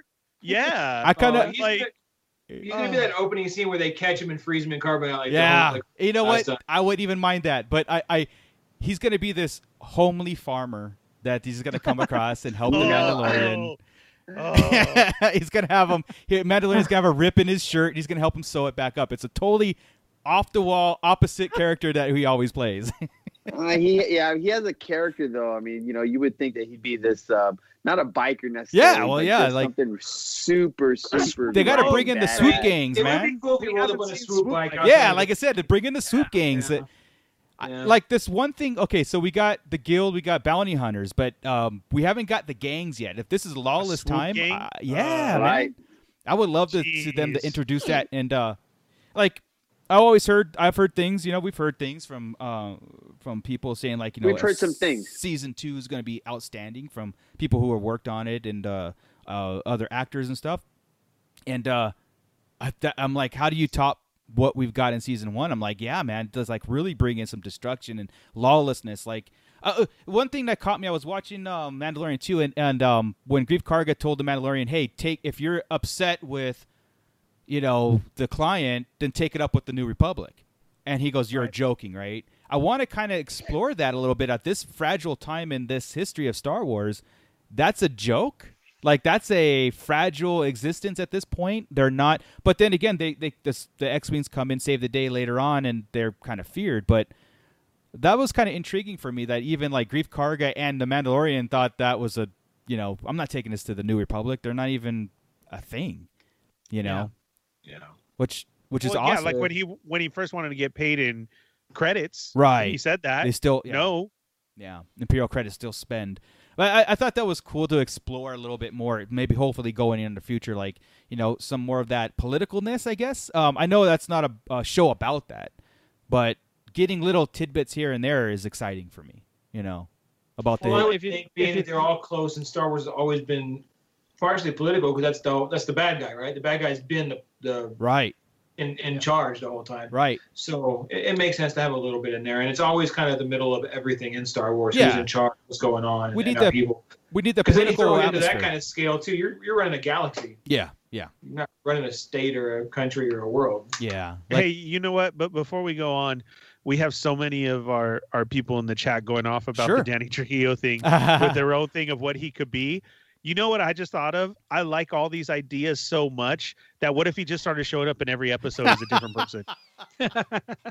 Like continually, you know, everything that everybody is saying. He was a like, that would be clone. good Maybe too. it's a clone that was that was. Yeah, or Oh just my say God. that he's The done Bad up. Batch. Should we Oh, call right, should we right. call an ambulance for Joey? It looks like he's kind of passed out. Oh there. no, he's frozen on our screen. That's great. Oh no. That'll be our thumbnail. Screenshot it. Somebody. But yeah, dude, like a recurring role of Danny Trujillo, that'd be funny, dude. That would be, and playing would be different great. characters.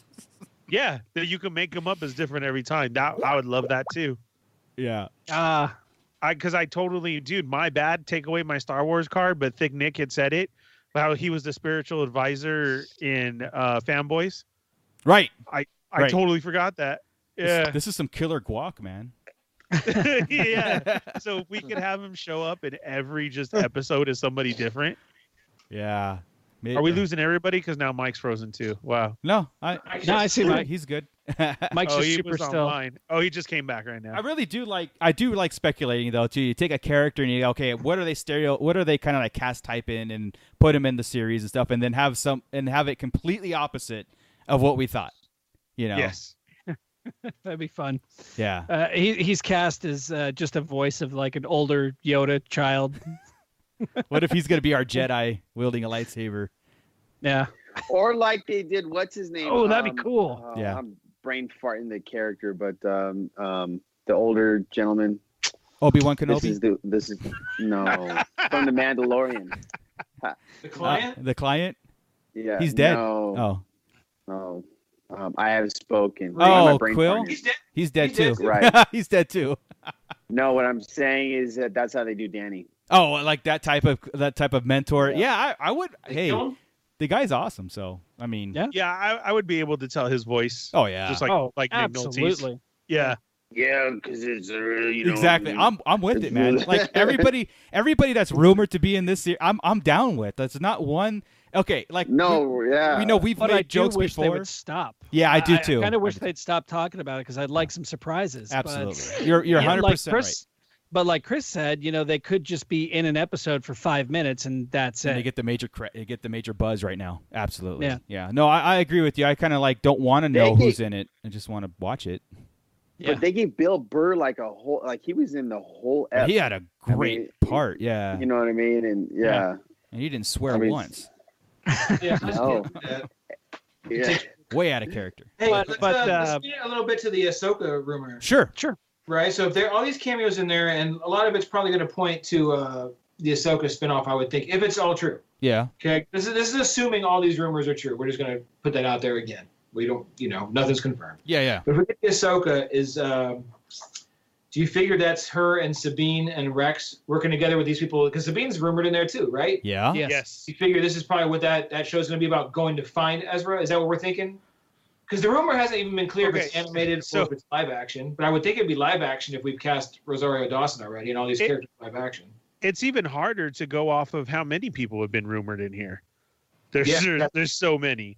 So Yeah, if we take our three, you're right. So that's Rex, Sabine, and Ahsoka. The rumor is this sets up for the Ahsoka live action show, Sure. Yeah. So where it's going to be another spin-off of a Rebels of them looking for Ezra and Thrawn. That works So- for me. Yeah. That's another thing is Chris will finally get his Thrawn in live action. Yeah. Yeah. Here's the thing too, and I mentioned this in our chat, our group thing, our Facebook group. I'm at this point now where I want Thrawn to be CG. Do you agree or no? Or do you really have to have him as a character? And here's the reason why. Do you mean CG full in a CG live character. action show? Yeah, This full is CG. it. Wow. Well, full CGI character. Okay. Like Jar Jar that shit. Yeah. Well, I mean, like Chris said, you could have a live action just replace the face, because I don't want to see a face of an actor I know play Thrawn, because that's all I'll see. Thrawn is like, to me, I've always said this before, Thrawn has a specific look, and I think it's very important. It's very important to get the Chiss look right.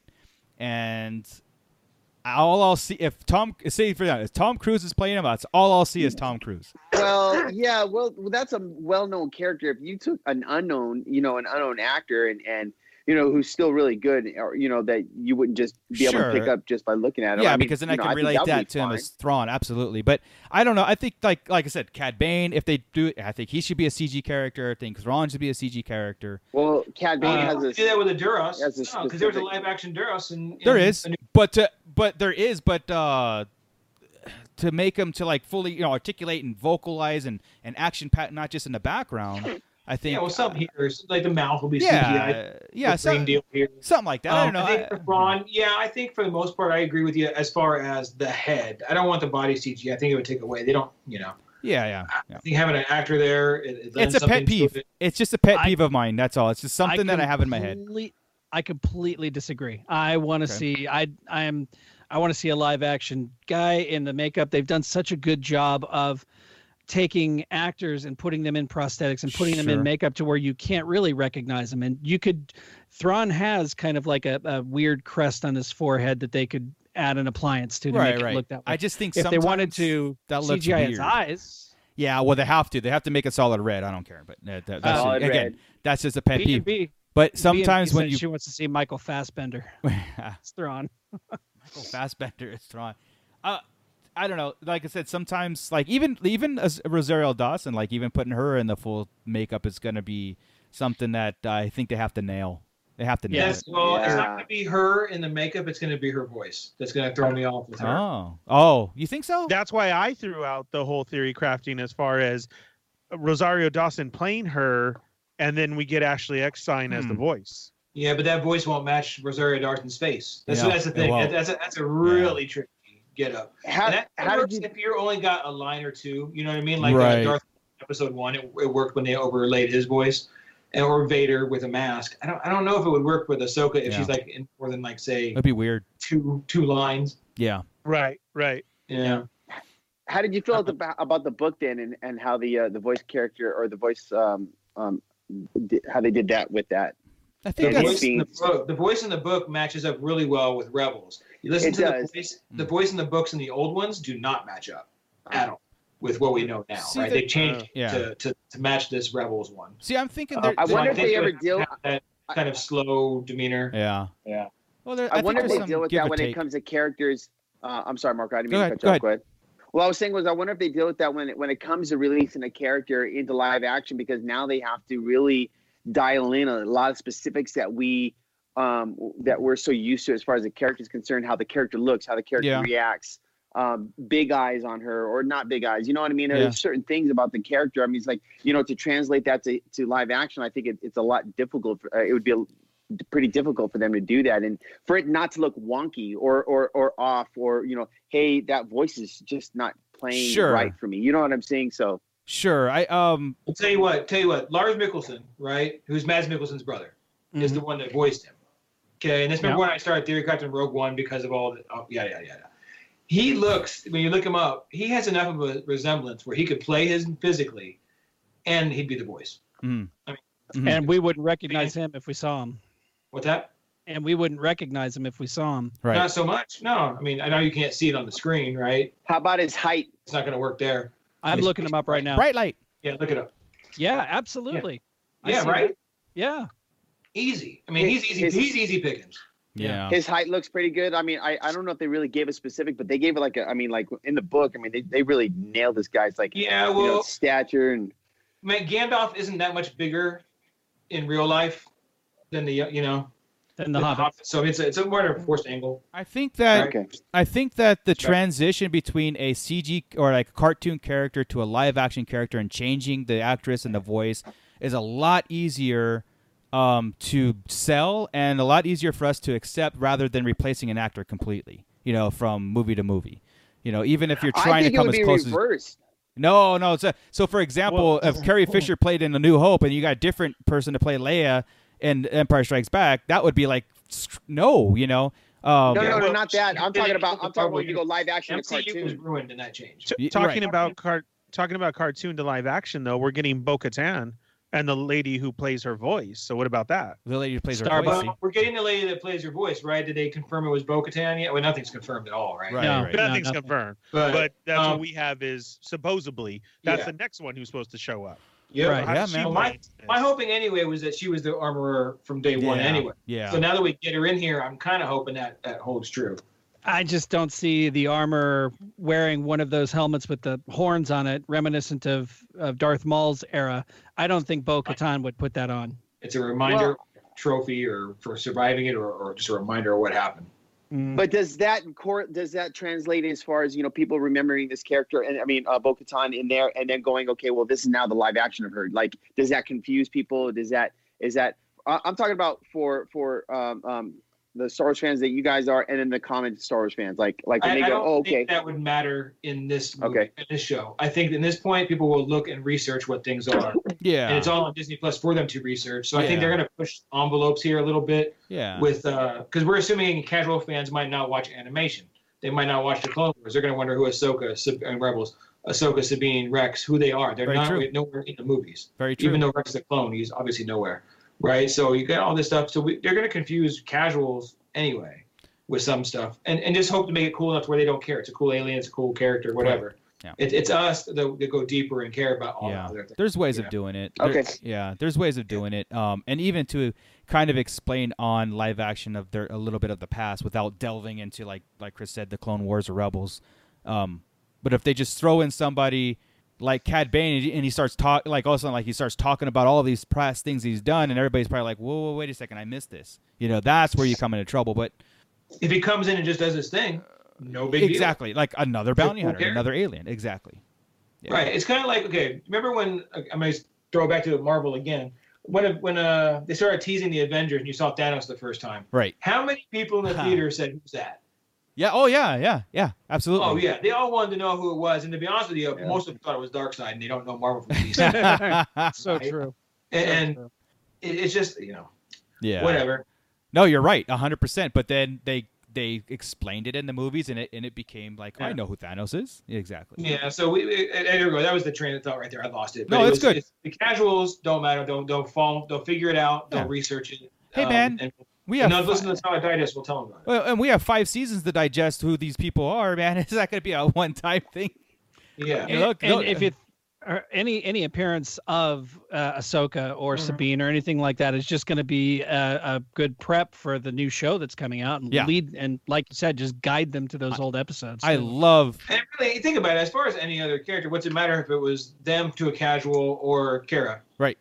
Yeah. There's the difference between Kara or this other or Sabine versus any other Mandalorian. Right. I've even heard rumor of a Cara Dune series possibly. So I mean, there are all these rumors out there. Everybody went off the rails this week, dude. So I think there's a bunch of true stuff in there. Yeah. But there's Well, a if you lot throw it of all guessing. to a wall, something's going to stick. I mean, Yeah. you know. Well, what about Ray Park and yesterday night posting up all his Darth Maul pictures again, Yeah. even talking?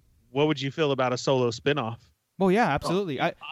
Are you kidding me? Well, I've always said Wasn't this. that rumored? Well, I've always said this. You cannot leave Solo the way it did. You can't leave it. You can't end it live action to the masses that they did and just ignore it. So a Solo spinoff makes absolute sense to me, more sense. And if we go off our Ray Park theories on everything that Right. he's done right. and what's happened, it seems like it's going down. He's gearing up. He's like Chris said, he Before only gears Solo, up he when was it's relevant. All over Instagram going berserk, doing flips, talking about Sith life. Yeah. Right before Yes. Clone Yes. Wars. All of a sudden, he's showing pictures of him in a shaved head. Oh, he's not live action. Did you see him last night? He continued on the one in the paint. Yeah. He's in Sith life. Yeah. He had the He's teeth in. full-on He had the horror. eyes in. Yeah. Oh, so usually when he mauls up and goes Sith for life, he's something's in the Yeah. works. Yeah. And Like I said. doesn't want more Darth Maul and underworld, right? Yeah. That's gimme. Yeah. Absolutely. Yeah. Like I said, I think want the next I one is want going to that be follow-up. Yeah, it's going to be Crimson Dawn. I mean, that's what I think what the series should be, a Crimson Dawn. But then you have Kira and then a Solo So- mention here and there. But yeah, with that said, we just talked about going over voices, right? Yeah. Yeah. There's no way that he's the body and Whitwer wouldn't be the voice. Nope. Right. I had it. Yeah. Right. So Right. is this Solo spinoff more likely to be animated? No. You think no? He- Like Yeah, really? he does mocap fighting. He's Well, been doing- you know what? You're right. That's a great point. And okay, I could see a Crimson Dawn cartoon spinoff. That would be cool. But if we get a Solo live action, he would have to show up in there in that sense. So we call it a Solo live action, but it's not really. So it's Crimson Dawn, right? We wouldn't really have Han in it. We wouldn't Right. have to deal with Han. Right. We don't That's have what to. I'm saying. We Crimson don't have to. Dawn animated. So we're not going to have Kira because there's no way Amelia Clark's going to come in. Well, I guess she would. She was in a Why- TV show. That's what she is. Yeah. Why Yeah. wouldn't she? I mean, I saw her last movie, and trust me, she needs to go back to Star Wars. I would Well, not. If they can put everybody back in there, then yeah, do it. Yeah. See the Yeah. benefits. It would have to be. It would have to be Emily Clark. Yeah, to yeah, come yeah. back. If The it- Yeah, if you took Amelia Clark out and put somebody else in, like you said, then we turn into the MCU, and it doesn't make sense because of Rhodey. Right. Right. Right. Exactly. But that's the benefits of doing a animated show spin. Even if Solo becomes an animated spin-off to Crimson Dawn, whatever, then you can add anybody you want because these guys signed off their likenesses forever. Like Dominic Pace, his likeness. Well, he's a character, so he has got no choice. But if he was showed his face, into the Mandalorian, then he basically signed off that for the rest of life. They can make him a cartoon, action figure, whatever it is. So there's benefits of the animation. Yes, we love the live action because they're doing such a good job so far with the Mandalorian. It's just amazing. So either or, I'm good with. I love the animation because you get more stylized and more flashy with it. But again, that grit of Star Wars, you get it live action. It's all good. It's all good. So okay, I think we can wind down. Let's take the last gander at the. I said gander. Unbelievable. You did. I did. At the chat, Because we're Scott. PG-13 now, Margo. Let's take. Yeah, I didn't know we have to expand our vocabulary. Yeah, someone might be like, "Hey, let's take an F and look at the chat." Yeah, for real. Let's see. At least you didn't say it. Any When final I- comments or questions from the chat room, Scott? Have No. to order a thesaurus on Amazon now. No, it's just everybody chiming in that they like the idea of Bo-Katan being in the show. They Cool. like Cool. a lot of people agreeing that people like Richard Fassbender. Yeah. So Yeah. is it? I think it's Michael Michael. Fassbender, isn't Michael. it? Yeah. Michael. But for He knows some what you reason, Nick called him Richard. I don't know. Wow. Uh, He's confused with Luke, so I guess. Yeah. But yeah, it's just that's about it. Cool. Well, All right. unless anybody else has any final remarks, I'm sure we'll stay our chest close to the latest news for the next 2 weeks. Our YouTube, this is going to be on YouTube now, but we are going to heat that up too. Our channel is going to be heating up with some content. I've got a plan to make it a little more exciting without a 2-week break in between episodes. We'll have some extra little content here and there, which is going to be kind of cool. Please join our group chat in the Facebook and our Facebook and Instagram, all that stuff to keep up with everything that we're doing, all the content. We're actually running a contest right now. It's on our IG and our Facebook that we picked a scene from Empire Strikes Back, since this is the 40th anniversary of Empire, that I want you to do toy photography. Now, any toys. I don't care if it's Legos, if it's Play-Doh, whatever you can. Be creative. I'm looking at the most creative, right? Like the most fun and creative post that we can. Mm-hmm. Take a picture of the carbon chamber the freezing chamber scene. It could be the I love you, I know. It could be not disintegrations. It could be he's Boba Fett and Darth Vader. It could be who knows, whatever. As long as it's that scene. Take a picture of your toy photography, and we'll pick a winner at the first of every month, and that photo will be our banner for that group for a whole month. For 30 days, you'll be featured on your artwork as our banner, and we'll just kind of progress that every month as it goes. I think it's fun, it's creative, it gets people to do something at home, right? It gets something to do something with their collection as they're staring at it, to bring it out, be creative with it. We have a thread in there that's already has some submissions, so check those out and see where your competition's at, and we'll just pick a fun winner, man. I think it's good. 100%. With that, I think that we can do our outros now, right? You guys good? Yep. You guys good to get out of here? I'm still. I know, right? mind blown from earlier. I'm emotionally Yeah. spent, and it was such a fun episode to It was do. a great I love getting insights like that. I think Dominic Pace was an excellent guest. I'm hoping that we can have him on longer next time to really geek out with us and do like a whole, Star Wars talk and just kind of go over and beyond what he's already given us. So with that, All right. thank you, chat. Thank you, everybody, for joining us. Make sure to like and subscribe all our stuff that we do. Chris, Hot Topic, maybe sometime this year. That'd be great, man. That'd be awesome. But no, where else can we find you, dude? No, that was it. I'm good. I know that you do have a review coming. Controls on Facebook and here. That's it. Nice. Bootleg Joe. You can find me here at the Scarlet Digest, and you can find me on IG at bootlegjoe_760. Nice. Killing it with the toy photography, by the way. Keep that up. Thank you. More T-Rex eating Baby Yoda. I need this. And feel better, man. Yeah, and get better, will you? You saw that as eating him? Yeah, I thought he was taking him around. I thought they were friends. No. T-Rex. Oh, are you my got friends. that all screwed up. I do. Yeah, get better, Joe, man. I'm tired of seeing you sick, Yeah, man. I'm trying, man. It's not cool. This thing just keeps lingering around. Yeah. Oh yeah. Scott Solo. Hey, What are you in the what's up, nerd? What are you in the nerd? I'm gonna say nerd because it's Kevin, not the nerd. Yeah, so. it's Kevin. You and the nerd. What are you and the nerd up to? You know what? We just recorded an episode all about Oingo Boingo. Oh! One of our favorite bands from Yes. the 80s. So Finally. it's an evolution of Oingo Boingo from one song from each album Nice. from beginning to end, and a lot of just Oingo Boingo facts and Cool. fun with it. stories. I'm with it, man. That should be coming out this week, actually. So stay tuned Nice. for that. And hey, Chris, real quick, did you hear that Ruby Rose quit as Batwoman? I did hear that. That was out of control, right? Yeah. I wasn't watching it, but who quits a show when you're an iconic character? Right, I know. It caught me off guard yesterday, and I don't watch the show either. I tried, and I lost interest like in episode 3. So they put her in a bat cowl, and they stuffed all of her hair up in there, so the bat cowl looked like one of those hats from Spaceballs, one of those big round cue ball type hats. It looked awful. So You're really a I was Spaceball, out. you know that. So maybe that's why she quit then. She was just tired of the nonsense and they weren't listening. Maybe they're going a direction that was just gonna make her look stupid. Actually, there was a part of it was she was injured on set and had to have emergency surgery on her spine, Oh, wow. apparently. But she fully recovered, so I don't know what happened. Huh. Yeah.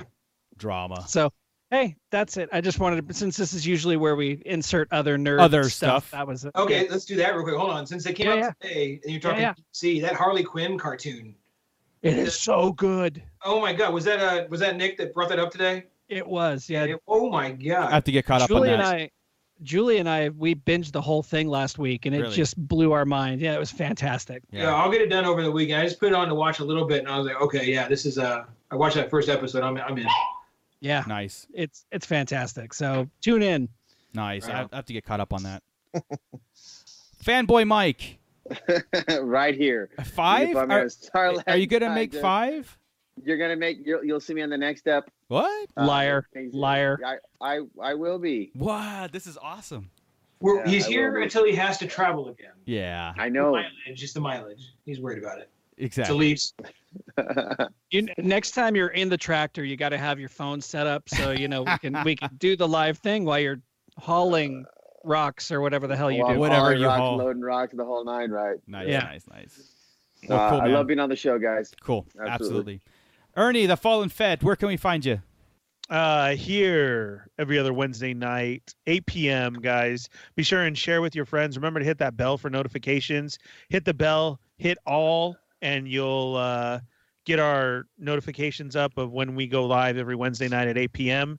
You can find me with the Toy Migos on They're Not Dolls every day, Monday through Friday, 5 p.m. Pacific Standard Time. On our YouTube channel, as we just kind of give you a daily show, a step away from everything that's going on in the world, with nothing but toy news and toy talk. You guys cost really me money. great episodes. It and cost me everything. money. I told Josh. I Every told Cheney, I said, you know what? You guys need to stop. I love what you're doing, but you're costing me money, like on a daily Right? basis, because sometimes I just can't pass it. I can't pass it up. Yeah. Dude, I'm all into the new Joes and everything. Oh heck yeah. Oh my God! Don't get me started. Yeah. Oh, for you're real. started, That's dude. my favorite. Oh, I know I'm Yeah. started. And then Thursday night is our regular episode at 9 p.m. Cool. Well, yeah. All right. You can follow me on everything Sarlacc, what I just mentioned too, on our Facebook group, our IG, here, YouTube, everything. Make sure again, like what Ernie said, hit that notification button, hit the subscribe. Let's grow our families. Tell everybody, tell a friend to get involved into this awesome world of Star Wars that we did. So again, special thank you to Dominic Pace, the Gecko, for joining us for his short time here. You can follow him. He has a website called geckothebountyhunter.com, which I will put it in the link below. Make sure you go and support everything the guy's doing. He's really trying to just keep the Star Wars community together during these times. I think he's got a good head on his shoulders. He's got the right attitude when it comes to that. I think he knows he's one of us. He's, obviously grew up with Star Wars, so he's one of us that knows and gets it. And hopefully that he has more Star Wars in his future too, because the Gecko's not dead. We could see him in, and I know he's not allowed to say that what he's in. So maybe we'll see him in a recurring role. So we'll see, and keep our fingers crossed for that Black Series. With that, thank you again, chat, and let's get out of here, guys. Right on. All right. Keep it nerdy, everybody.